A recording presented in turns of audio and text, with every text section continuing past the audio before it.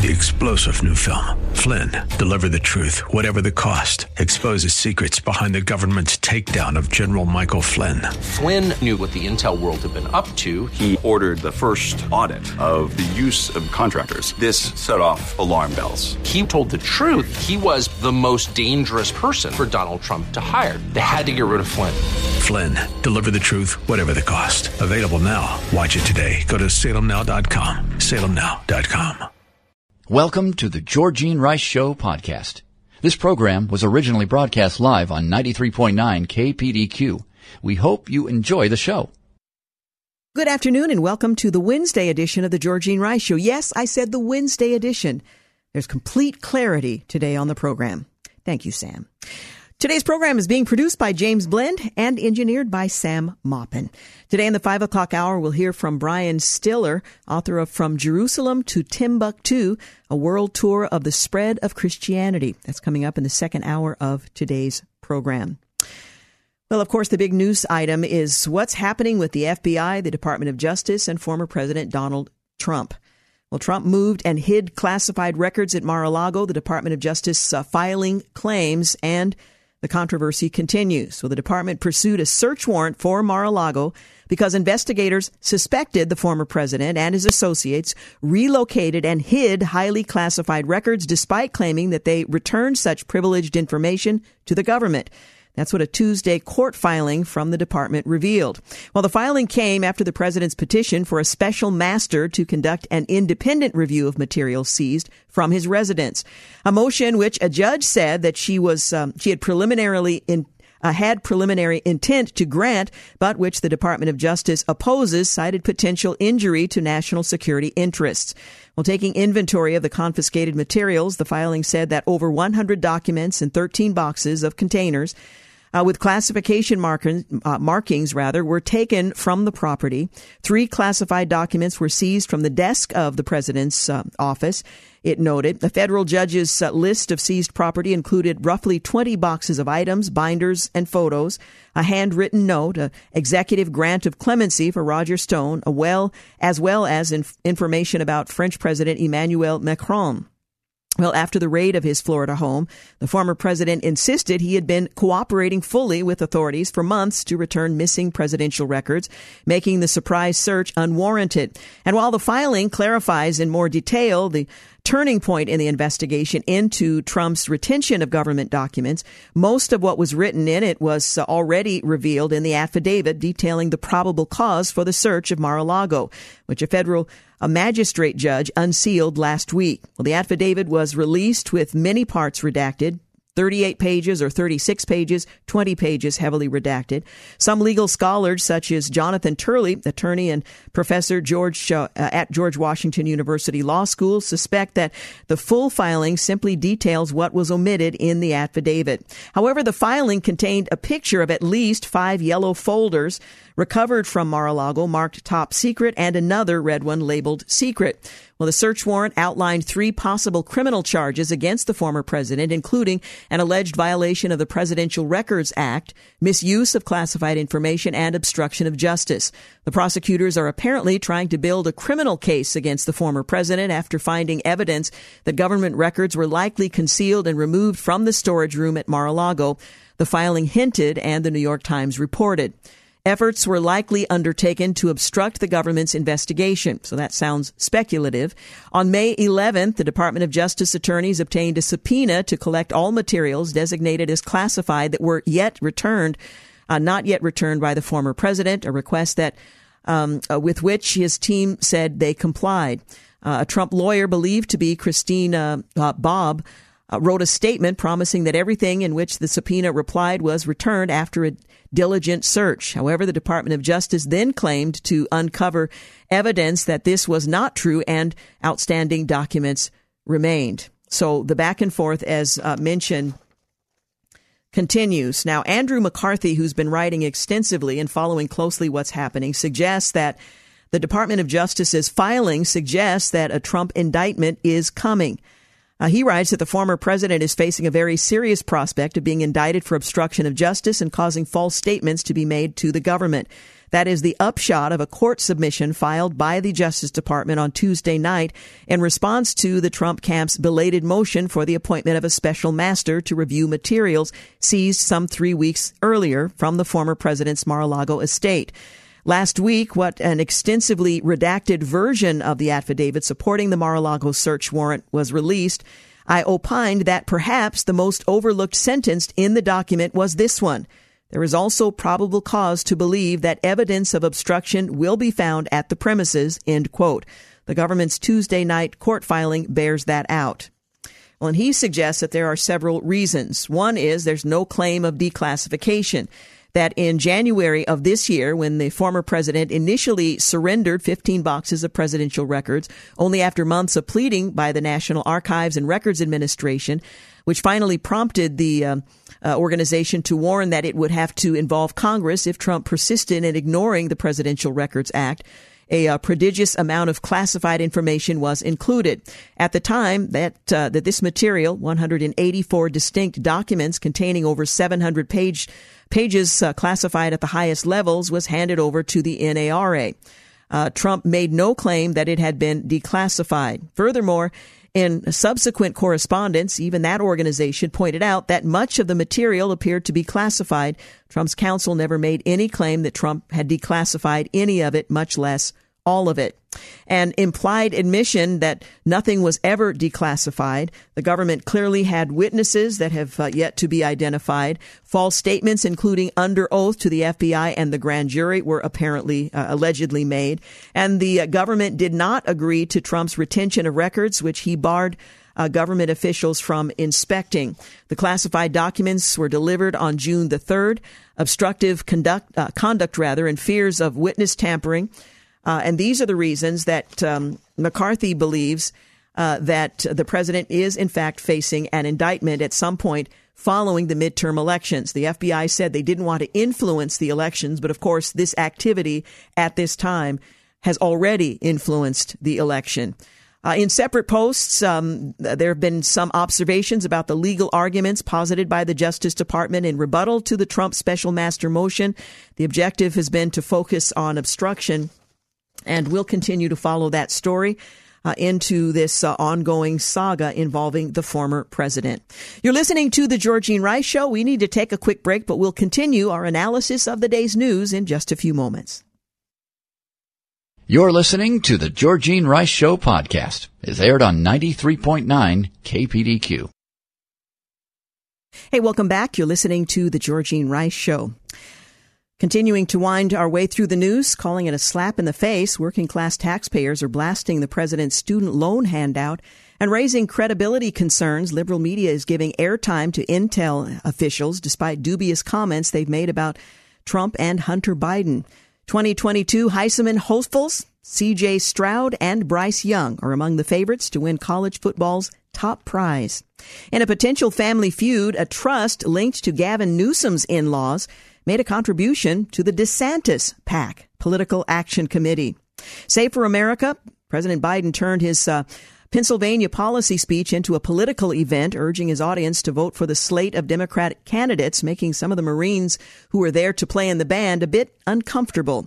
Urging young readers to fight like, well, you know what, for Stacey Abrams, Teen Vogue shared a strong message of support for the progressive Democrat. Teen Vogue previously pushed an abortion guide on its website as well. Do you know what your sons and daughters are reading? Money loss. The Washington Post is reportedly on pace to lose money this year after years of profitability during the Trump era. Following the constant news cycle during the Trump presidency, business at the Democracy Dies in Darkness paper's business has stalled so much that their 5x25 initiative to reach 5 million digital subscribers by 2025 may be out of reach. The organization is on track to lose money in 2022 after years of profitability, the Times wrote on Tuesday. The Post now has fewer than 3 million paying digital subscribers it had hailed internally near the end of 2020. Digital ad revenue generated by the Post fell to roughly $70 million during the first half of the year, about 15% lower than in the first half of 2021. Applauding them for finally fighting like Republicans, MSNBC's Stephanie Ruhle praised Democrats on the student loan handouts and shaming Republicans. Well, inflation is eating away at Americans' paychecks. That's not really news. You know that already. And forcing them to trade down in order to stretch their dollars. But strong demand for beauty products shows consumers are still spending on their looks. And if you're going to be broke, you might as well look good. With sales on the rise, companies are jockeying for position, and an increasing number are leaning into the beauty space for a piece of the action. Republicans demand Facebook disclose communications with the FBI on the Hunter Biden laptop. The Republican senators are demanding that the social media giant turn over its communications with the FBI regarding Hunter Biden. The American people deserve to know whether the FBI used Facebook as part of their alleged plan to discredit information about the president's son. Senators Chuck Grassley and Ron Johnson wrote to Facebook CEO Mark Zuckerberg. Zuckerberg's admission to podcast host Joe Rogan on that Facebook decreased distribution of the Hunter Biden laptop story ahead of the 2020 election at the bidding of the FBI has sparked a massive backlash. Senator Chuck Grassley says the FBI's ill-conceived actions not only interfered in our congressional investigation by frustrating and obstructing our ability to advance the matters under review, it also interfered with the 2020 election. And some suggest they're poised to do just the same, midterm and general. A senior FBI agent has resigned amid scrutiny for helping bury the Hunter Biden investigation. The Washington Times reports that a senior FBI official in the Bureau's Washington field office has abruptly resigned after coming under congressional scrutiny for suspected political bias in handling the investigation of Hunter Biden's laptop computer. The Times learned that Timothy Thibault, an assistant special agent in charge, was forced to leave his post. The information came from two former FBI officials familiar with the situation. Thibault had already been on leave since FBI Director Christopher Wray revealed during a Senate Judiciary Committee hearing earlier this month that he found the whistleblower claims against the agent and his colleague, the FBI Supervisory Intelligence Analyst Brian Auten, deeply troubling. Some Republicans have insisted that Thibault may have been motivated by malicious political bias, pointing to his social media history, including a retweet of a Lincoln Project message that called former President Trump a psychologically broken, embittered, and deeply unhappy man, end quote. California passed a so-called FAST Act, allowing the government to set wages for fast food workers. Governor Newsom has until the 30th of next month to sign or veto the bill. The Wall Street Journal says California's legislature passed a bill on Monday to create a government panel that would set wages for an estimated 500,000 fast food workers in the state, a first in the U.S. approach to workplace regulation that labor union backers hope will spread nationally. The bill, known as the FAST Act, would establish a panel with members appointed by the governor and legislative leaders, composed of workers, union representatives, employers, and business advocates. They would set hourly wages of up to $22 an hour for fast food workers starting next year and can increase them annually by the same rate as the Consumer Price Index, up to a maximum of 3.5%. Well, that puts an end to fast food that you won't be able to afford in California. The Associated Press weighs in, saying the bill grew out of a union movement to boost the minimum wage. And Andrea said it would work in conjunction with traditional union organizing to give more workers a voice in their working conditions. 1 year after the botched Afghanistan withdrawal, the Department of Defense's attempt at a victory lap pretty much fell flat. The withdrawal from Afghanistan has proved Biden's poor leadership, which has led to Russia and China making aggressive moves against our neighbors. Spencer Brown says the utterly tone-deaf declaration that no one should doubt America's resolve to keep our people safe ignores the reality that just more than 1 year ago, the administration failed to keep its people safe when the ISIS-K suicide bomber killed 13 U.S. service members and scores of Afghan allies as a result of the leadership, intelligence, and planning failures. General Lloyd Austin says, we also know that preventing terrorist violence requires much more than military might. We're committed to supporting a whole-of-government effort to address the root cause of violent extremism. No one should doubt America's resolve to keep our people safe. But many do, in fact, doubt that resolve. Sadly, many are our national enemies. 2 months after the Afghanistan withdrawal, Russian President Vladimir Putin renewed a major buildup of troops near the Ukrainian border in October of 2021. On the 24th of February of this year, Russia invaded Ukraine in a bloody and economically devastating war that continues to this day. Russia is successfully wielding gas as a weapon of war against the West. Again, the Wall Street Journal writes that Russia is set to shut its key Nord Stream natural gas pipeline on Wednesday for maintenance, leaving Europe guessing again about whether supplies will restart as temperatures fall and demand for fuel grows. Whatever the outcome, European officials and energy executives say the continent faces years of high energy prices and possible shortages as efforts to replace Russian imports clash with limited supplies elsewhere and regulations that discourage hydrocarbon usage. Reuters reports that Kremlin spokesperson Dmitry Peskov said on Tuesday technological problems caused by Western sanctions of Russia are the only thing standing in the way of supplying gas via Nord Stream 1. But France's energy transition minister said that very clearly Russia is using gas as a weapon of war, and we must prepare for the worst case scenario of a complete interruption of supplies. Nikki Haley's nonprofit donors have been leaked, and she's pointing a finger at the New York Attorney General's office. The former U.S. ambassador to the United Nations, Nikki Haley, accused the New York State Attorney General's office of leaking to the press a list of donors to her conservative nonprofit, Stand for America. The list of anonymous donors was controversially published by Politico this week, and Haley said on Tuesday that she believes the New York State Attorney General, Letitia James, could be behind the leak. Haley said materials from Politico had a New York Attorney General's stamp on it. Haley revealed she is filing a lawsuit against the office and will be trying to get the attention of Attorney General Merrick Garland to investigate the state Attorney General's office. Nikki Haley said leaking a confidential tax return is against state and federal law. And look whose stamp is on the last page of the Stand for America filing leaked to the media this week. Liberal corruption strikes again. End quote. President Biden is calling for $37 billion to hire police officers and to ban assault weapons. The president vowed to ban assault weapons and fund police officers in a speech marking the first of 3 visits over the week to the political background of Pennsylvania ahead of November's congressional elections. Biden has called on Congress for $37 billion for crime prevention programs and providing some of that money to police and to reduce gun crime, which has surged in the United States for reasons he did not address. The Democratic president also criticized Republican lawmakers who have opposed his plans to fund law enforcement and cut gun violence. Well, they at least oppose half of that program. CBS says the president's crime prevention proposal calls for $13 billion over the next 5 years for communities to hire and train 100,000 additional police officers, as well as nearly $3 billion to help clear court backlogs and solve murders, according to the White House. The president's plan would also establish a $15 billion grant program for cities and states to use over the next decade to promote approaches to prevent violent crime or identify nonviolent situations that warrant a public health response, with a goal of alleviating the burden on law enforcement officers. Another $5 billion would be used for evidence-based community violence intervention programs.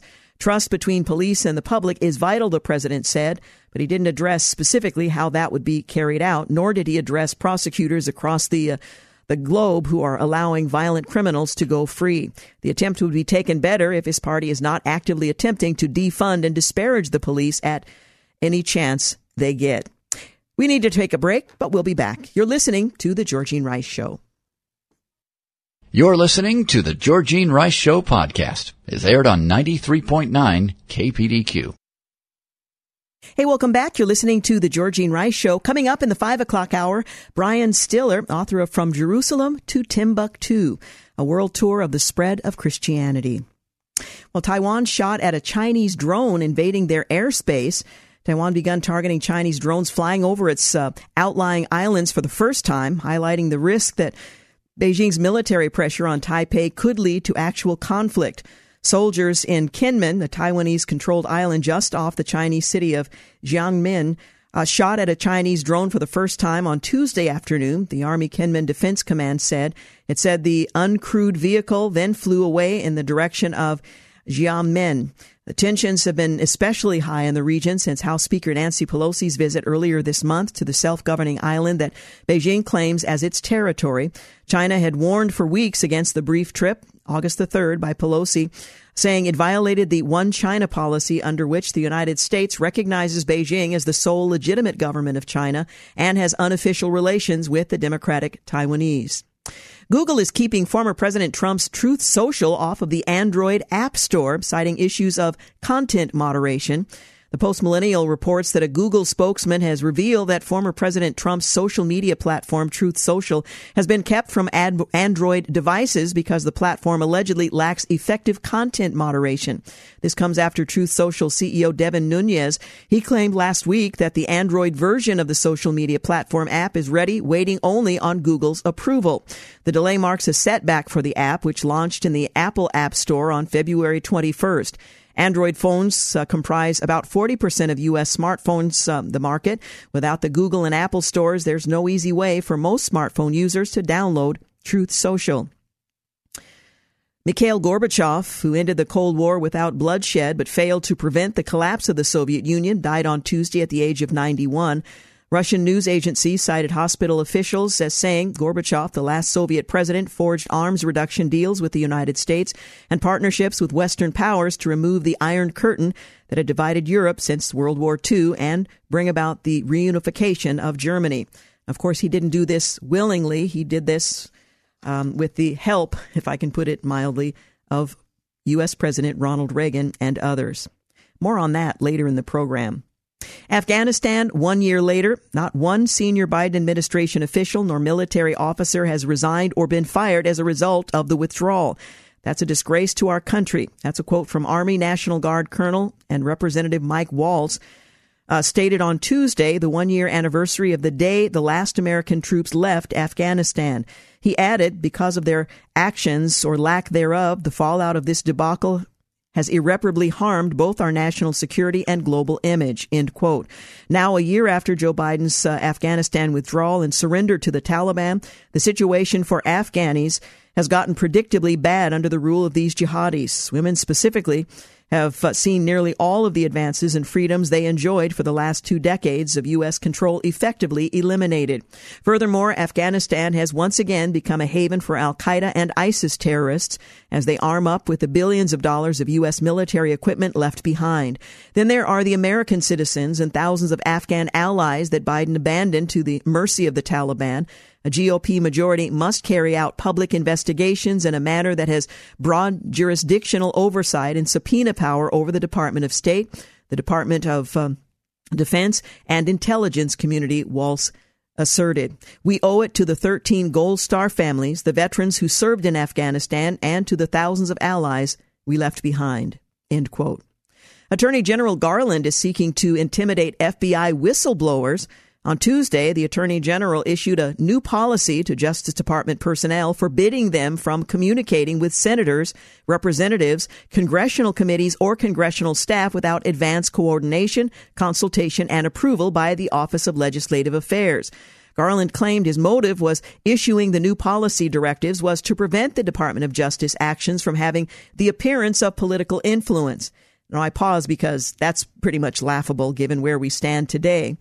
While that does sound good on paper, the proof is in the pudding. The range of targets for the Garland-led DOJ too often smack of blatant political bias, a fact borne out by a growing number of FBI whistleblowers making claims of political bias among leaders in the agency. Garland's directive appears to be designed to tamp down on more potential whistleblowers contacting members of Congress, even as he seeks to claim otherwise. Garland has repeatedly demonstrated that honesty is not, well, his forte in this particular area. Just 9% of law professors are conservative, 9%. A new study conducted by professors from Georgetown University and MIT that sought to investigate the views of law professors in schools across the nation found that just 9.1% of 667 professors who participated identified as conservative compared to 77.9% who identified as liberal. The findings appear to reinforce the 2017 study conclusion that only 15% of law professors were conservative. It's much worse than that, only 9.1%. According to George Washington University law professor Jonathan Turley, the primary reason the vast majority of law professors lean to the left has everything to do with universities in general going left. For decades, faculties have gradually reduced the number of conservatives and libertarians, through attrition and hiring practices. Turley observed once these faculties hit an ideological critical mass, faculties have served to replicate their ideological views, and now these schools have become so biased that they have effectively become leftist echo chambers of intolerance and recrimination against any perspectives outside their own ideological views. Later in the program, we'll talk about one assistant principal who has admitted, at least he thought in private, to doing just that on the school level. Well, the Ukraine war is depleting U.S. ammunition stockpiles, sparking Pentagon concerns. And as COVID eviction moratoriums expire, 4 million renters expect to be kicked to the curb. Republican Glenn Youngkin's approval hits 55% in Blue, Virginia. And Beto O'Rourke postponed campaign events due to an infection. And Reuters wants us to know it's definitely not monkeypox. Okay, thank you. Thank you very much. Well, on this day in history, 1994, Russia officially ended its military presence in the former East Germany and the Baltic states. 1997, Princess Diana and her companion, Dodi Al-Fayed, are killed in a car accident in Paris. 2001, the last original episode of Mr. Rogers' Neighborhood airs. Fred Rogers hosted 895 episodes of the show over 31 years. 2016, Republican presidential candidate Donald Trump meets with Mexican President Enrique Peña Nieto in Mexico City. Well, voters in these 4 states are going to decide abortion law on the ballot. And it's rather interesting. That is precisely what the Dobbs decision was all about, allowing the states, the people, to decide in their respective states how abortion would stand. Well, voters in at least 4 states will have the opportunity in November to do just that. Voters in California, Kentucky, Montana, and Vermont will decide abortion-related ballot initiatives during midterm elections on the 8th of November. Michigan voters also may weigh in. Constitutional ballot initiatives are notoriously confusing and complicated, says the Vice President of Communications for Susan B. Anthony, Pro-Life America. That's why it's incumbent on the pro-life movement and pro-life Americans to fully educate themselves on exactly what each amendment before them would do. Already, voters in Kansas voiced their opinion August the 2nd, rejecting an amendment to the state constitution specifying that it does not include a right to abortion, a constitutional right in the Kansas document. Here's what's going on in 4 other states, and maybe 5. In California is one of 3 states, along with Kentucky and Vermont, where voters will consider amending their state constitutions regarding abortion, making it a state constitutional right. Californians will be asked on the 8th to vote yes or no on the Right to Reproductive Freedom Amendment. The proposed amendment would add a right to abortion to California's constitution. It reads, "The state shall not deny or interfere with an individual's reproductive freedom in the most intimate decisions, which includes their fundamental right to choose to have an abortion and their fundamental right to choose or refuse contraceptives." This section is intended to further the constitutional right to privacy guaranteed by Section 1 and the constitutional right to not be denied equal protection guaranteed by Section 7. Nothing herein narrows or limits the right to privacy or equal protection. So this is an amendment to California's constitution. The U.S. Supreme Court's decision on the 24th of June to overturn Roe v. Wade didn't affect abortion law in California. State law allows an abortion up until the time a baby is considered viable, around 24 weeks of pregnancy, or to protect the life or health of the mother. And that is throughout the pregnancy. If voters approve California's pro-abortion amendment to the state constitution, it will provide a path for passage of legislation permitting late-term abortions. We're going to need to take a break, but we'll continue to look at other states, 4, possibly 5 in total, that will be voting on abortion following the overturn of Roe v. Wade, returning the decision on the subject back to the people. We'll be back. You're listening to the Georgene Rice Show podcast. It's aired on 93.9 KPDQ. Hey, we're back. You're listening to the Georgene Rice Show. Just winding through the states that will decide abortion law at the ballot. in the midterm elections, among them California and Kentucky. A vote yes on Constitutional Amendment 2 on the ballot in Kentucky is a pro-life vote. The no vote to abortion in a constitutional amendment, also known as Yes for Life, would add language to the Kentucky Constitution stating that there is no right to abortion in this state. The ballot question reads, are you in favor of amending the Constitution of Kentucky by creating a new section of the Constitution to be numbered Section 26A to state as follows? To protect human life, nothing in this Constitution shall be construed to secure or protect a right to abortion or require the funding of abortion. Well, Kentucky's proposed amendment is very straightforward, according to the executive director of the Family Foundation in Lexington. The pro-life amendment states that to protect human life, our Kentucky Constitution does not protect abortion or funding for abortion. For abortion activists with Protect Kentucky Access, write in their website that the proposed amendment would pave the way for the state to ban abortion in all cases. And, of course, there are two sides to that question. In Montana, they're taking steps to protect babies born alive during botched abortions. In November, Montanans will vote on a ballot initiative dubbed the Medical Care Requirement for Born Alive Infants measure. The ballot measure asks voters whether they believe babies born alive after an abortion should be considered legal persons and given medical attention. It reads, an act adopting the Born Alive Infant Protection Act, providing that infants born alive, including infants born alive after an abortion, are legal persons, requiring health care providers to take necessary actions to preserve the life of an born alive infant, providing a penalty, providing that the proposed act be submitted to the qualified electors of Montana, and providing an effective date. Now, it's really shocking to me that this has to be spelled out, that a baby born alive, even after an effort to end that child's life, should be recognized as worthy of the life that has failed to be snuffed out. Montana State Representative Lola Shelton Galloway, a Republican and sponsor of the legislation, said on the floor last year that the practice of infants dying because they are not wanted or not planned is an abomination in God's eyes. She would continue to fight for the most vulnerable. She went on to say, well, Montana law permits an abortion up until a baby is considered viable around 20 weeks of pregnancies.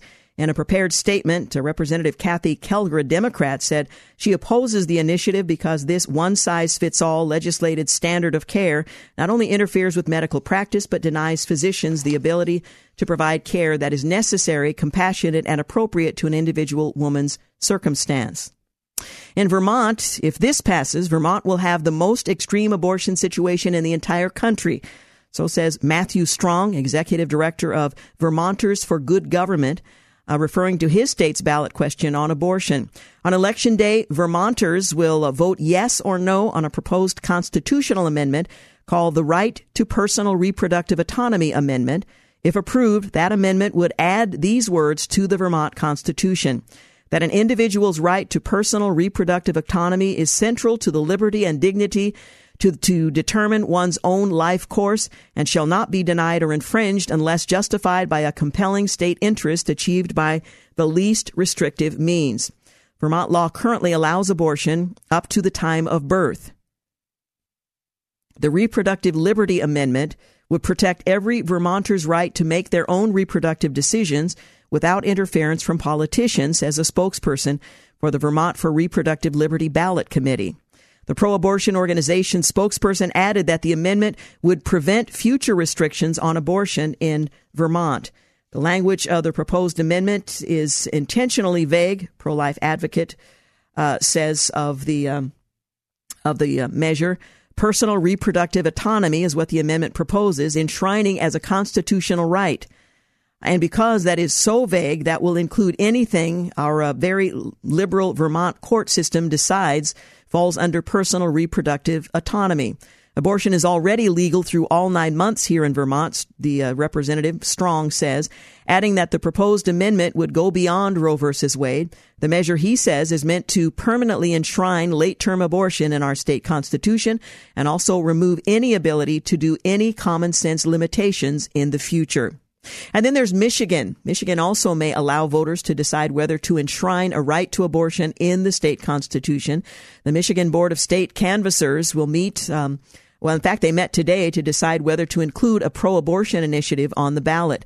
The Supreme Court sent this issue back to the states, and Michigan is taking it straight to the ballot box. That's what the Attorney General Dana Nessel, a Democrat, tweeted in June, referring to the U.S. Supreme Court's ruling in Dobbs. No more ambiguity, no more fear, Nessel wrote. This November, Michigan voters will not stand for anything less than a codified assurance of their freedom, end quote. Well, in the question, if the question gets on the ballot and voters approve it, the Michigan Constitution would guarantee an individual's right to reproductive freedom.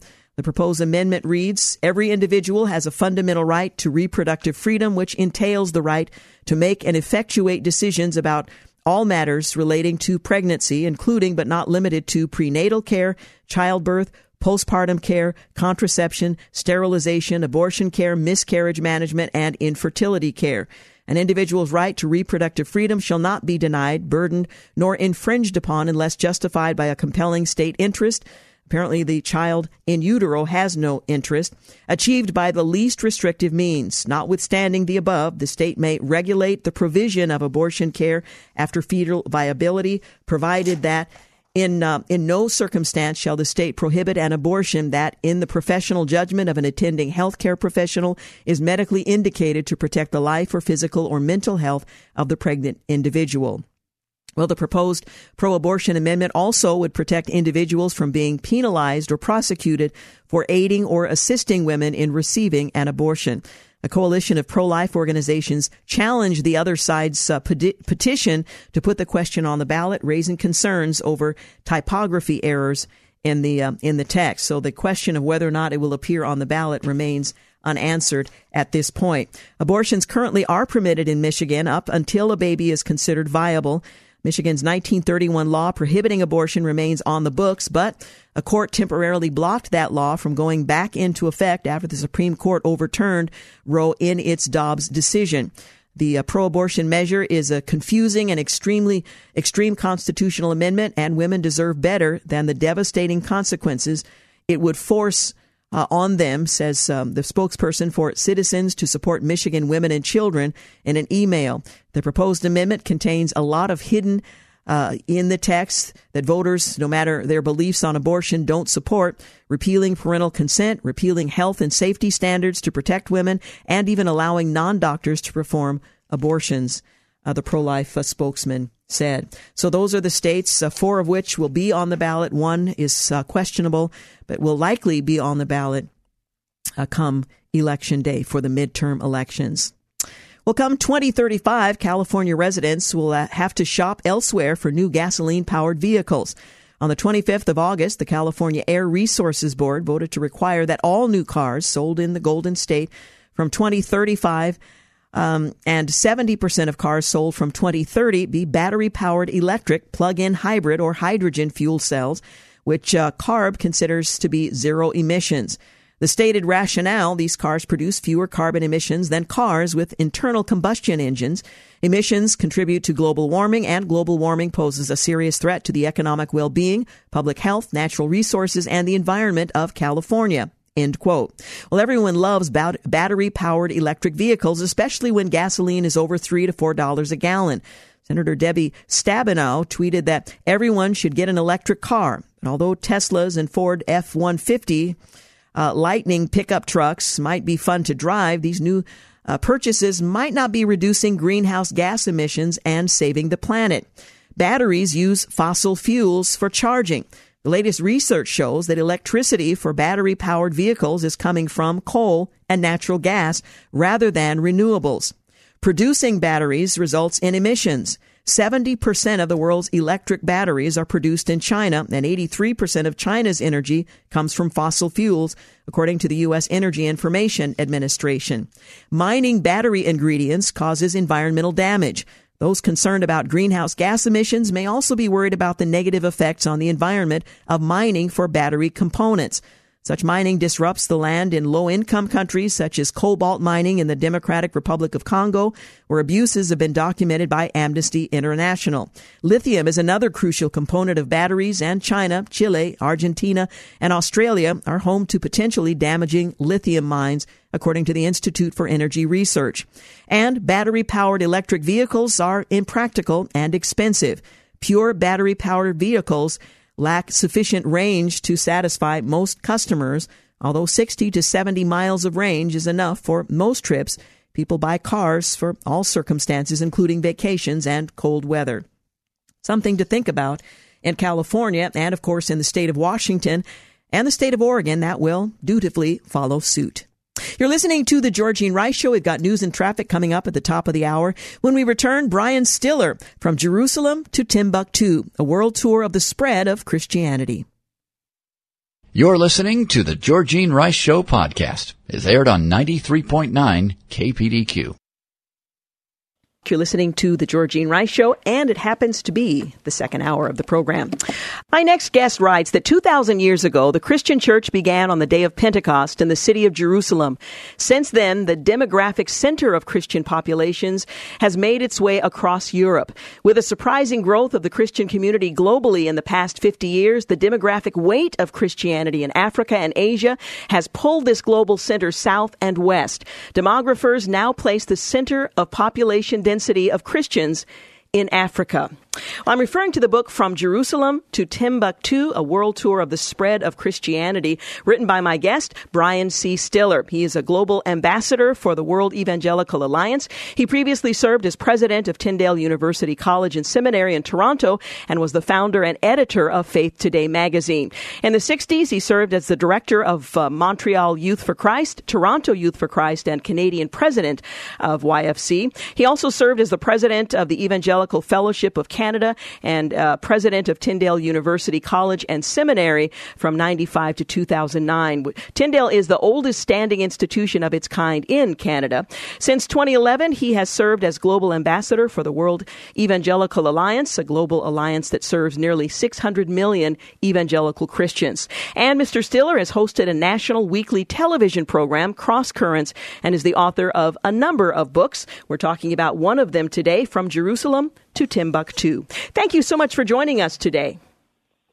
Oh, wonderful to be with you. Boy, that's a mouthful you just gave. Well, you had to live it all. I just had to recall it.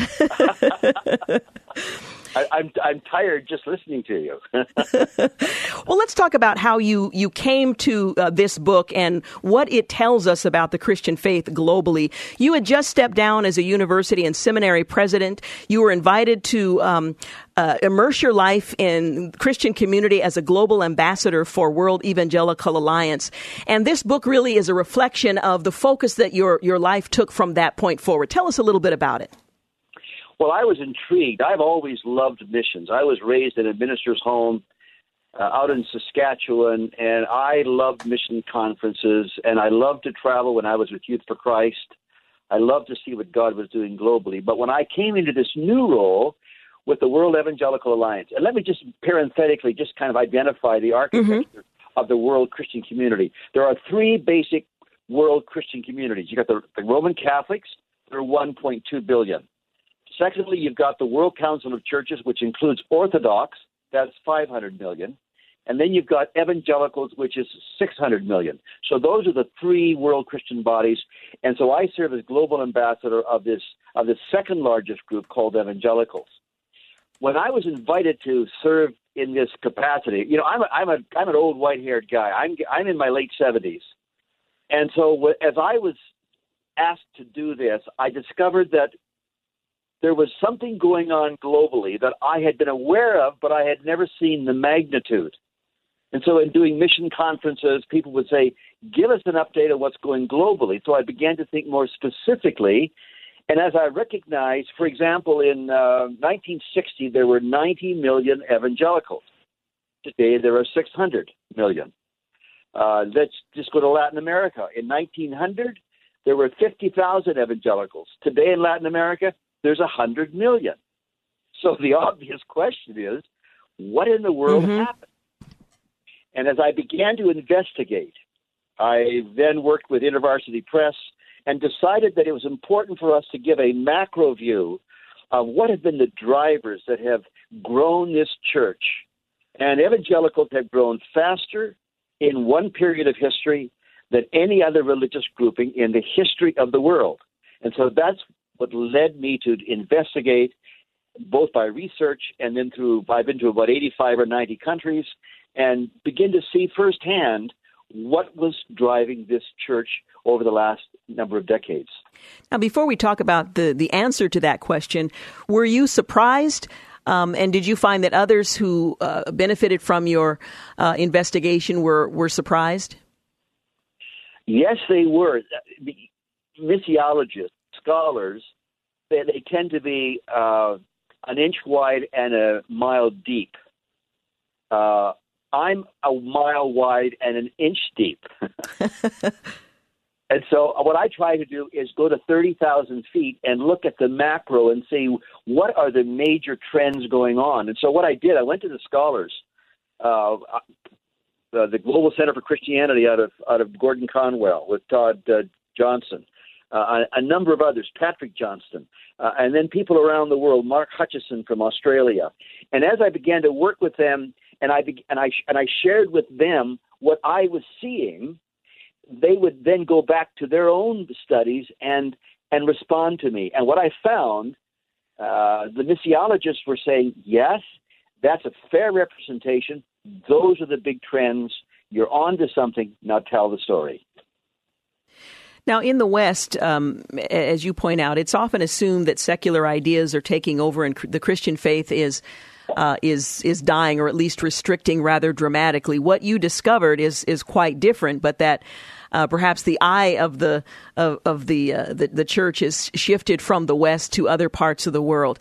Tell us a little bit about what might surprise us about this world tour of the spread of Christianity revealed. Well, you and I live in North America. So North America and Europe has worked under the secular assumption that the more scientific our people become, the more modern society becomes, the more educated we become, the less will there be need for spiritual definition of life. And so sociologists were predicting this back in the 60s and 70s. What they found, of course, that the opposite was true. That as people become more educated, as they become better informed, the materialistic core of modern Western society simply doesn't compute with what people know instinctively is or isn't true. And so in that world, there is a movement towards faith that surprises us. Now, we recognize in North America that there's been a certain stalling of Christian faith. And now we're, of course, into this very disturbing political debate. But even so, the same number of people go to church in the U.S. today as went to church in the late 50s. So there is a continuity of faith, even though we have found there's been a worldliness, there's been a secularity, there has been a materialism that has taken over some of the church in the West. The rest of the world have turned to Christian faith in ways that we never believed. For example, in 1910, at the first World Missions Conference, which was held in Edinburgh, they said that by the end of the 20th century, Africa will be primarily Muslim. Well, at that time, there were 8.9 million Christians in Africa. Today, there's 542 million. So everybody that was predicting on the basis of the advance of Islam or the advance of secularism and science, they were all wrong about those numbers. There is such a deep-felt need for spiritual life and answers that really only the gospel provides. You make the point that the metaphorical center of world Christianity has literally moved from Jerusalem to Timbuktu in the nation of Mali, which explains the title of your book. Well, yeah, that's a very curious thing. And again, we're talking about the center of density of the population of Christians globally. So obviously, the center in 33 AD was Jerusalem. And then as Paul and the missionaries and the apostles went through Turkey and through Greece and Italy, and then as it expanded, and as both Orthodox and the Catholic churches began to dominate, that center moved more to the center of Europe. But then as the gospel began to explode in the middle part of the 20th century, down through Africa, Latin America, and Asia, again, it's the center of density began to move. And so as I was working on the book, I was talking with Todd Johnson, who heads up the Center for Global Christianity in Gordon Conwell in Boston. And I had just read this article, an old article from Jerusalem to Athens, or what does Athens have to do with Jerusalem? So I'm thinking about cities, and I see this map that Todd had developed showing that the church started in 33 AD in Jerusalem, and the center of density began to move across through Europe, down into northwest Mali, and this last year, that center of density was Timbuktu. And so what popped into my mind was, there's the title for a book. And an appropriate one. We're going to continue our conversation, but I do need to take a quick break. Again, we're talking about the book by the title, From Jerusalem to Timbuktu, A World Tour of the Spread of Christianity. You will find it encouraging and inspiring. The book is published by InterVarsity Press. We'll be back. You're listening to the Georgene Rice Show podcast. It's aired on 93.9 KPDQ. You're listening to the Georgene Rice Show. We're talking this afternoon with my guest, Brian C. Stiller. He's the author of From Jerusalem to Timbuktu, A World Tour of the Spread of Christianity. Now, in addition to Timbuktu sort of being the concentration of the Christian faith, talk a little bit about China and what demographers can tell us about the Christian faith there. Well, China, of course, is a classic example of what happens when all of our methods seem to fail. In 1949, when Mao took over and in 1952 forced all missionaries out, it's estimated that there were about 700,000 Christians in China. In China, earlier in the century, there had been developed the idea of three self. Actually, some British missionaries had designed this idea, saying that mission activity needs to work in building up the infrastructure of the indigenous leadership to make a strong local church so that it isn't just a church that's a replication of another country. And so they developed this idea of the three self, that the church would be self-propagating, self-funding, and self-managing. And that idea began to grow in China, and it began to build a strong core of leaders, pastors, evangelists, and teachers in China. Well, when Mao comes in 49, throws the missionaries out in 52, he then, thinking that he is going to eliminate the effect of the church, he institutes nationally this idea called three self, saying if you're going to have a church, it's got to be self-funded, self-managed, self-propagated. Well, then the windows closed, and we thought that the church was dying in China. In the late 70s, as the windows opened, all of a sudden we saw this dynamic church, then primarily in the underground church, but very strong. And of course, since then it's exploded. What Mao thought he would do by enforcing them to eliminate any missionary influence, he did exactly what the Spirit needed, which was to strengthen the infrastructure and the people of China themselves. And so under persecution, that grew, and then when persecution came off, it exploded. So today we moved from 700,000 Christians in 49 to somewhere between 100 to 140 million today. Absolutely amazing. You write that with its relocation of the Christian Center out of its centuries-long European habitat alerts us that much is going on. You write about re-expressions of faith in 5 major ways. What are some of the ways that the re-expression of faith are taking place outside of its former European center? Well, remember back in the 20th century here in North America, the evangelical church basically withdrew from social political life, thinking that because Jesus is coming soon, we get people ready for eternity, and we forget about the social political issues of our day. All in the late 70s, early 80s, we realized how wrong that was, and so we re-engaged in social political life. Globally, those who were trained by Western missionaries also initially were taught what we believed, which was to stay out of social political life. But they realized that was an enormous mistake.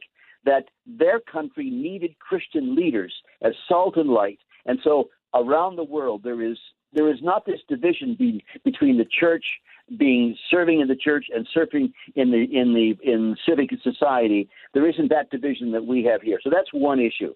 The other issue is an understanding that the gospel speaks to all of life. So there's a holistic evangel that speaks about the salvation of the individual, the transforming of the person in the power and the presence of Christ, the work of the Spirit to lead us into holiness of life, but also speaks to the other issues so that every one of us, a doctor, a garbage collector, a teacher, a minister, we are all equally called as ministering servants of Christ, empowered by the Spirit, given gifts by the Spirit and an anointing. And that has given a whole new understanding of the ability of laity themselves to be empowered servants of Christ in their world. And I think that probably is the most powerful element of what has happened, most powerful element that has helped to drive the church over the last 75 years. Let's talk about young people. The assumption has been, and perhaps in part rightly so, that the emergence of technology, the emergence of the connectedness of the world, that young people would be less and less influenced by or interested in the Christian faith. What did your research reveal? Well, you of course got two distinct worlds. You've got the European, North American world, where young people are affected by secularism, and there is a certain diminishing of interest in the traditional church that you and I have known. What I expect and what I am seeing is creative initiatives in finding ways to live out the life of Christ in different social patterns that I've experienced. What we don't know is how this will format itself over the next few decades. What we do know is that the gospel is a reviving gospel. It comes, every generation has got to decide for itself. As someone wrote, God has no grandchildren. My children have to decide. My grandchildren have to decide. And so you've got a reviving nature of the gospel by the Spirit that brings the gospel into each generation, and they will find ways themselves to express the gospel and to live out the gospel in ways that are consistent with their social experience. And so the social media, sure, it'll change, it'll repattern, but the actual effect of the gospel will simply find its way into the lives of people in ways that are strange and new to us. What did you hope your readers would take away from this book that gives us something of a map, if you will, over time and certainly in space, the spread of Christianity, its influence in places that perhaps we have not considered? Well, first of all, this is Christ's church, and the agenda of the Spirit is to make Jesus known. Over the last 100 years, we have come to understand the Spirit in new ways, and that's a major part of the book. Well, I didn't realize how unknown the Spirit was at the beginning of the 1900s. That itself has given transformation to the church and given it a new understanding of the person of the Spirit, the gifts that He gives to us, and His anointing and empowerment in life. So for people to understand that and to, in their prayer life, to accelerate the activity of the Spirit globally. That's one thing. The second is to find ways to support in creative ways, not just financially, but in ways of encouragement, indigenous churches and ministries around the world. Those are two important things.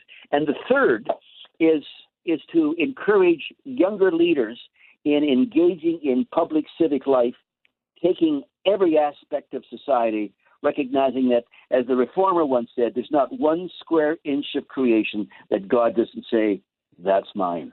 Amen. Well, the book, once again, is titled From Jerusalem to Timbuktu, a world tour of the spread of Christianity.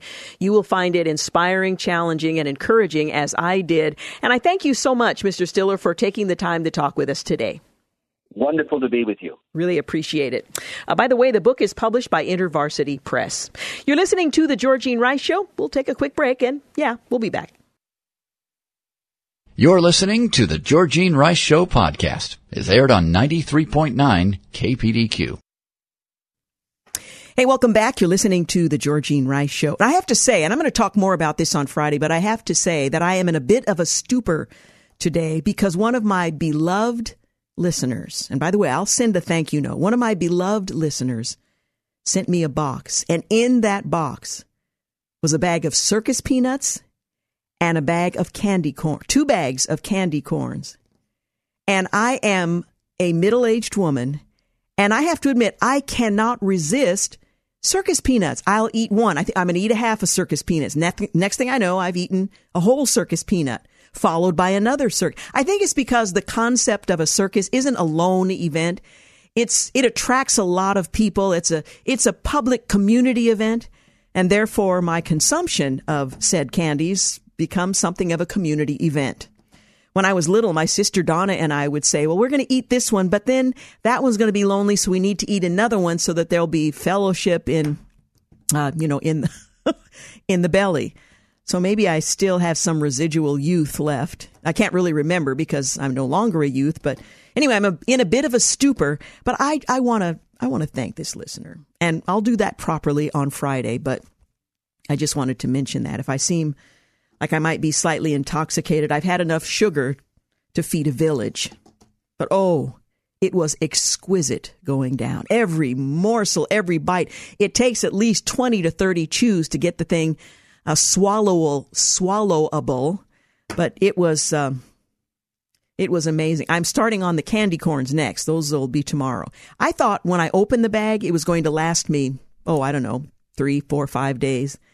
I'm sure I didn't really think that because I've never been able to just eat one, and I've never been able to eat a Tootsie Pop without biting. So there you have it. My deep, dark secrets made known. Okay, back to more serious and important issues. An assistant principal in Greenwich, Connecticut was captured on undercover video admitting that he discriminates against conservative and Catholic teaching applicants so that he can better advance subtle progressive indoctrination in the classroom. Now, this is discouraging. It's not surprising. I've been around, but it's discouraging.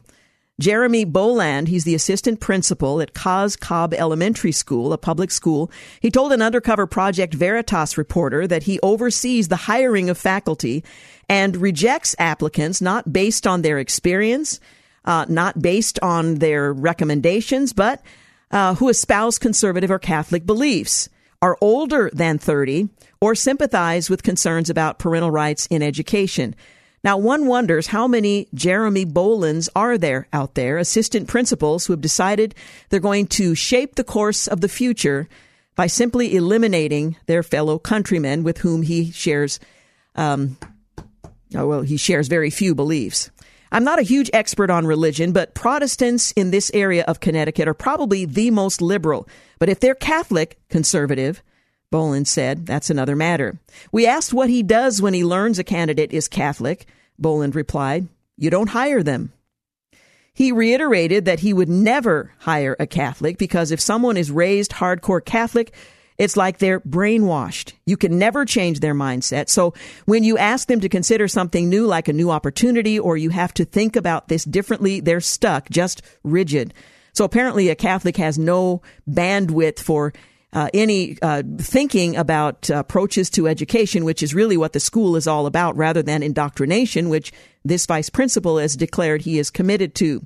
There is a conservative 40-year-old female teacher at Cos Cobb who is stuck in her ways, Borland said. And of course, she represents all of Christendom because it's difficult to terminate a tenured teacher, which is something he would do if he could. I'll never be able to fire her and I'll never be able to change her, he said. Apparently, he sees that as his job. So I make an impact with the next teacher I hire. Well, Cos Cobb, according to Boland, specifically welcomes progressive teachers who will intentionally shape the minds of students with their ideology. Now, as parents in this Connecticut community, is that what they think teachers are charged with doing? Indoctrinating students with the teacher's ideology or providing a basic education so that the students can think for themselves? Believe it or not, the open-minded, more progressive teachers are actually more savvy about delivering a democratic message. Also, it's a political message without really ever having to mention politics, he told the journalists. certainly not understanding that they would reveal the contents of this conversation. Once they're teaching in a classroom, the progressive hires are careful about gradually inculcating their politics into school curricula. So it's subtle. They will never say, oh, this is a liberal or a democratic way of doing this. They'll just make that the norm, he said. This is how we handle things. It's subtle. That's how we get away with it, end quote. Well, the vice principal also evidently holds it against applicants if they show support for parental rights during the interview process. So someone sides with the parent, then what? The reporter asked. Bolin said they don't get the job. Many Republican candidates have embraced parental rights as part of their platforms this year and have affirmed that parents are major stakeholders in education who must be represented. But Boland and the administrators at COS-Cobb do not immediately respond to requests for comment based on the content of this interview. At the school, there's also no tolerance for teachers who address students according to pronouns that correspond with their sex rather than their gender preference, the vice principal suggested. So if you have someone, a teacher, who is hardcore religious or hardcore conservative, they will probably say something detrimental to the effect. Well, I don't think kids have enough knowledge to make that decision, gender identity, at this age. You're out, you're done, the vice principal says. He confessed religious and age-based discrimination likely violates Connecticut law, but, he has a greater picture in mind, violating the law, conforming to the very commitment that he's made to serve in his community. That's out the window. He's got other work to be done. A Democratic-dominated state, Connecticut has been a hotbed for critical race theory initiatives, progressive pedagogy, though the push has been met with significant parental resistance over the last 2 years. Earlier this month, the Greenwich County Day School, a private school in Greenwich, Connecticut, hosted a back-to-school event that was exclusive to families who identify as a racial minority. Now, when I was growing up, the fight was to integrate, to give access, equal opportunity. Today, it's turned everything on its head. Segregation is back. It's hot. It's the thing to do. It's hard to recognize today's America, at least by this middle-aged woman who lived through the civil rights movement and sought victory in areas that are now being overturned in the name of equity. Well, like many teenagers, Ethan Andrews started smoking marijuana during his sophomore year of high school in Colorado to help with his anxiety. He thought it was just weed. He didn't see the harm in smoking the popular drug containing THC, the active chemical found in cannabis that produces a high. Well, his casual marijuana use turned into smoking potent cannabis flower and concentrates known as dabs, which contain high levels of THC. And he said he smoked every day from morning to night. And he's not all that unusual. I couldn't think or sleep without it, the 23-year-old said. When you're a stoner, you think, I'll be fine. In the future, I'll clean myself up. However, it was too late. 2 years after becoming an avid marijuana user, he was only 18 when he developed cannabis-induced psychosis. You ever heard about that? Cannabis-induced psychosis, a condition including severe hallucinations, delusions, and paranoia. I had to quit my job because the voices in my head were so distracting, he said, adding that the worst symptom was confusing dreams with reality. I'd wake up and tell my friends, yeah, remember when we hung out and did this or that? They would have no idea what I was talking about. Well, a recent study review published by Lancet Psychiatry found high cannabis potency products are associated with a greater risk of psychosis and addiction called cannabis use disorder. The content of THC not many decades ago was about 2 to 3%. The director of the National Institute on Drug Abuse says that marijuana is considered high in potency if the product contains more than 10% THC. And the marijuana smoked by great-grandparents and grandparents is not the marijuana of today. The director goes on to say now the average content of THC in the United States is 14 to 16%. There are cannabis varieties that have a content that goes to 30% THC. Today, manufacturers have found ways to add marijuana into vaping devices, edible and wax, that can contain nearly 100% pure THC, but it is not without consequence. Currently, 19 states and Washington, D.C. have legalized recreational marijuana. 37 states have approved medical use. And the director says that doesn't mean cannabis use is harmless, especially on adolescent brain development. The consumption of marijuana as a young person modifies the brain in ways that makes it more susceptible later on that rewarding and addictive effects of other drugs. So you start to mess around with smoking marijuana. You're going to interfere with the process, which is crucial because ultimately who you are very much is a reflection of how your brain works. Well, Senate Majority Leader Chuck Schumer, alongside Senate Finance Committee Chairman Ron Wyden and Senator Cory Booker, recently introduced the Cannabis Administration and Opportunity Act, aiming at legalizing cannabis on a federal level and establish a federal cannabis tax. States like Massachusetts, Colorado, California, where it's already illegal, are already benefiting from state and local taxes. And that insatiable appetite for more money throws out the concern for the health and the consequence to those who indulge in what we now approve. Just something to think about. Hey, you're listening to The Georgene Rice Show. We'll be back in just a few moments. You're listening to The Georgene Rice Show podcast. It's aired on 93.9 KPDQ. Hey, welcome back. You're listening to the final segment of the Georgene Rice Show.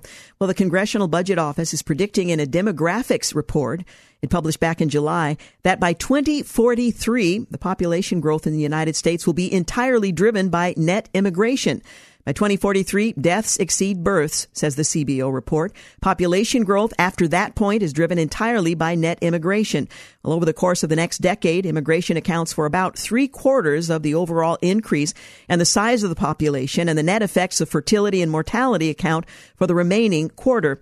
Says the report. After 2032, population growth is increasingly driven by net immigration, which accounts for all population growth in 2043 and beyond, it says. Population growth is determined by births, deaths, and net immigration, the report goes on to say. In the projections, fertility rates remain low and immigration becomes an increasingly important part of the overall population growth. And given our current situation on the southern border, that's not hard to believe, except that it would take until 2043 for that to be the case. Well, the Institute for Faith and Freedom responded to the death of Mikhail Gorbachev, who has met his maker, as their headlines suggest. Dr. Paul Kengor, who's the editor, wrote a column that appeared in the American Spectator, in which he writes that when I heard about the death of Mikhail Gorbachev, I sighed. He was one of the final remaining pivotal figures in the end of the Cold War. Gorbachev, Ronald Reagan, Pope John Paul II, Margaret Thatcher, Václav Havel, Boris Yeltsin, and Lech Walesa. Only Walesa remains. Gorbachev was 91 years old, living much longer than many expected. It's an historic loss. I sighed for an added reason. I have written so much about Gorbachev in so many articles and books that it's just impossible to try to sum up the man's life and legacy. Where to begin? It's a daunting task, but I think I can add two worthwhile things that others will ignore or get wrong in their tributes to Gorbachev. First, most of the world will focus on Gorbachev's role in the collapse of the USSR and invoke him as the hero of Soviet disintegration. The truth is not so tidy. In reality, Gorbachev's goal all along was to preserve the USSR. Unlike Ronald Reagan, whose goal was to break up the Soviet Union, Gorbachev tried to keep it together, so much so that he repeatedly used force in several Soviet republics, including the Baltic states, in his final years in power. To his credit, Gorbachev wanted a kinder, gentler, non-totalitarian Soviet Union, even a politically pluralistic one. In February of 1990, he formally stripped the Communist Party of the Soviet Union of its sole monopoly on political power when he repudiated Article 6 of the Soviet Constitution. That was a huge positive change, and only he had the power to enact it. But still, he strove to keep the Union together. He said so publicly until the very end. That end came providentially on the 25th of December, 1991. It was, of course, Christmas Day, a celebration that Bolsheviks banned in the USSR. That day, Gorbachev called President George H.W. Bush to say, "You can have a very quiet Christmas evening. I am saying goodbye and shaking your hand." He He informed Bush of the inevitable, namely, he was resigning his position as head of the USSR, a country that by then effectively no longer existed because every single republic had declared independence in 1990 and 1991. That evening, Gorbachev went on Soviet television to announce he was resigning his post.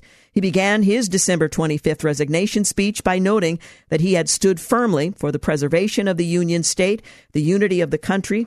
Well, events went a different way.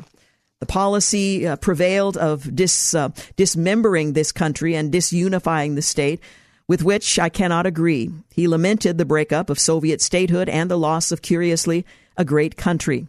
Well, Gorbachev would reiterate that position over and over in years ahead. In April of 2006, he told the USA Today that the Soviet Union could have been preserved and should have been preserved. No, it should not have. As Ronald Reagan said, it was an evil empire and it was time to shut it down. Gorbachev helped shut it down, but the way it unraveled was not what he intended. Still, he deserves credit for helping to peacefully end the Cold War that few of us would have expected to end peacefully. If you had told any of us in 1981 that by 1991 the USSR would cease to exist, we might have assumed it was annihilated by nuclear Armageddon. That nuclear nightmare never occurred, and that was a credit to Gorbachev, to Reagan, to John Paul II, Thatcher, and the other great leaders of that day. Great leaders, I must add emphatically, that do not exist on the world stage right now. Joe Biden and Vladimir Putin and Pope Francis are plainly not Ronald Reagan and Mikhail Gorbachev and Pope John Paul II. We are impoverished today. We suffer badly for lack of statesmen. The second thing that I can and must add to the matter of the life of Gorbachev is that one that matters most at this time of death, his faith. And that, too, is very complicated. Born in March of 1931, Gorbachev was secretly baptized as an infant by his mother, Maria. He later told Vatican Secretary of State Kazroli that his mother would surreptitiously remove an icon from the wall and bless him with it. 3 of his grandparents were Christians. When Reagan first met Gorbachev at Geneva in November of '85, he was immediately taken by Gorbachev's religious references, which were plainly remarkable coming from the leader of what Reagan rightly called an evil empire, certainly an atheist empire. Reagan became deeply intrigued at the possibility that Gorbachev might be, in Reagan's words, a closet Christian. When he arrived home from Geneva, Reagan immediately called Michael Deaver. He said of the new current leader of Lenin's and Stalin's atheistic state, he believes. An incredulous Deaver responded to the president and longtime friend, "Are you saying the General Secretary of the Soviet Union believes in God?" Reagan walked his statement back, but only a tiny bit. "I don't know, Mike, but I honestly think he believes in a higher power." Well, Gorbachev proceeded to suggest that with his stunning overtures on behalf of religious freedom, rolling back his predecessor's brutal wholesale war on religion, as Gorbachev described it, atheism took rather savage forms in our country, he lamented. It did indeed, and Gorbachev called off the war on religion. Pope John Paul II most certainly noticed and appreciated Gorbachev's glasnost. The two men respected each other and reached out to each other. In December of '89, Gorbachev became the first and only Soviet leader to visit the Vatican. Like Reagan, John Paul II was cautious, not knowing for sure if Gorbachev was privately a closet Christian. Nonetheless, the Pope considered the General Secretary to be a providential man. He believed that God was surely working through this very different Soviet leader. "I'm sure that Providence paved the way for this meeting," he told Gorbachev. But did Mikhail Gorbachev believe in God? That is a subject that not only perplexed Reagan and John Paul II, but also Reagan's son, Michael, and Reagan's closest aide, Bill Clark. I was Clark's biographer, and Clark was an avid reader of the American Spectator, and he and I and Michael Reagan many times discussed the subject of Gorbachev's faith, or lack of faith. We all tried to get answers. Michael once asked Gorbachev directly to his face if he believed in God and was frustrated that he couldn't get an answer. I tried to interview Gorbachev for my 2004 book, God and Ronald Reagan, where I first wrote about Gorbachev's faith. The old Leninist wanted a minimum of $10,000 for the interview. Yes, seriously. Mike Reagan advised me not to pay up, given that Gorbachev was not going to tell me what I wanted to know, and given that I didn't have that sort of cash. A more productive outreach was initiated by Bill Clark. Clark learned of Gorbachev's quiet, intriguing fascination with St. Francis of Assisi, which the London Telegraph reported in March of 2008, when a British reporter very unexpectedly happened upon the figure of Mikhail Gorbachev in apparent prayer on his knees in the tomb of St. Francis. I read the Telegraph piece and quickly emailed it to and called Clark and Mike Reagan. I immediately drafted an op-ed for Mike to review and co-author. No sooner did we finish a draft to send to Christianity Today than did Gorbachev publicly step forward to insist that he had not become Christian, declaring the Telegraph reports to be false, or at least premature. Our op-ed was dead, but the story of Mikhail Gorbachev's evolving faith was not. Bill Clark had been Ronald Reagan's most important aide in seeking to win the Cold War and undermine an evil empire. He was a very devout Catholic. Now, post-Cold War, Clark turned his attention to the soul of Mikhail Gorbachev. Clark immediately began working the phone and his diplomatic contacts, as he had 25 years earlier, as Ronald Reagan's top aide in foreign policy. He told me that he had heard from informed religious friends who knew Gorbachev that the word is that he has converted but doesn't quite know how to talk about it or deal with it publicly. The reasons for Gorbachev's reluctance would always remain a mystery. Clark, however, didn't give up. Clark labored with friends in Russia, notably a friar that wanted to remain anonymous, who had the connections to get to Gorbachev, a rare Russian translation of the works of St. Francis. Clark arranged to have the collection hand-delivered to the former general secretary.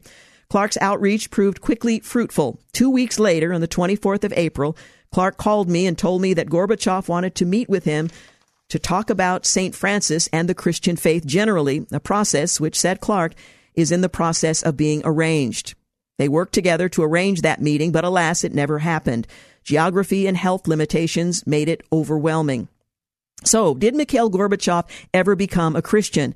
We never found out. Gorbachev took the answer to that question to his grave. In the end, that's the question that matters most. What Mikhail Gorbachev did in this world had huge consequences, but the consequence that matters most are eternal consequences. However, Gorbachev knew, and God knows, and that's what's most important. But it is an intriguing question when you consider someone who on the world stage had such significant impact that in the final analysis, his relationship to God through his son, Jesus Christ, is all that really matters. And of course, that's true for every one of us who will have a far less of a platform, not only on the world stage, but on any stage. But what we do with Christ ultimately matters most. I want to thank James Blend for producing today's program, Sam Maupin for engineering, and thank you for making the Georgene Rice Show part of your day. By the way, that was Dr. Paul Kangor with the Institute for Faith and Freedom. You're listening to the Georgene Rice Show. We'll be back, tomorrow.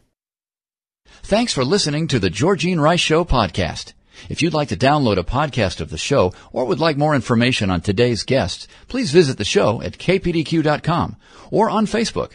Follow the show on Twitter at GRiceShow and like us on Facebook.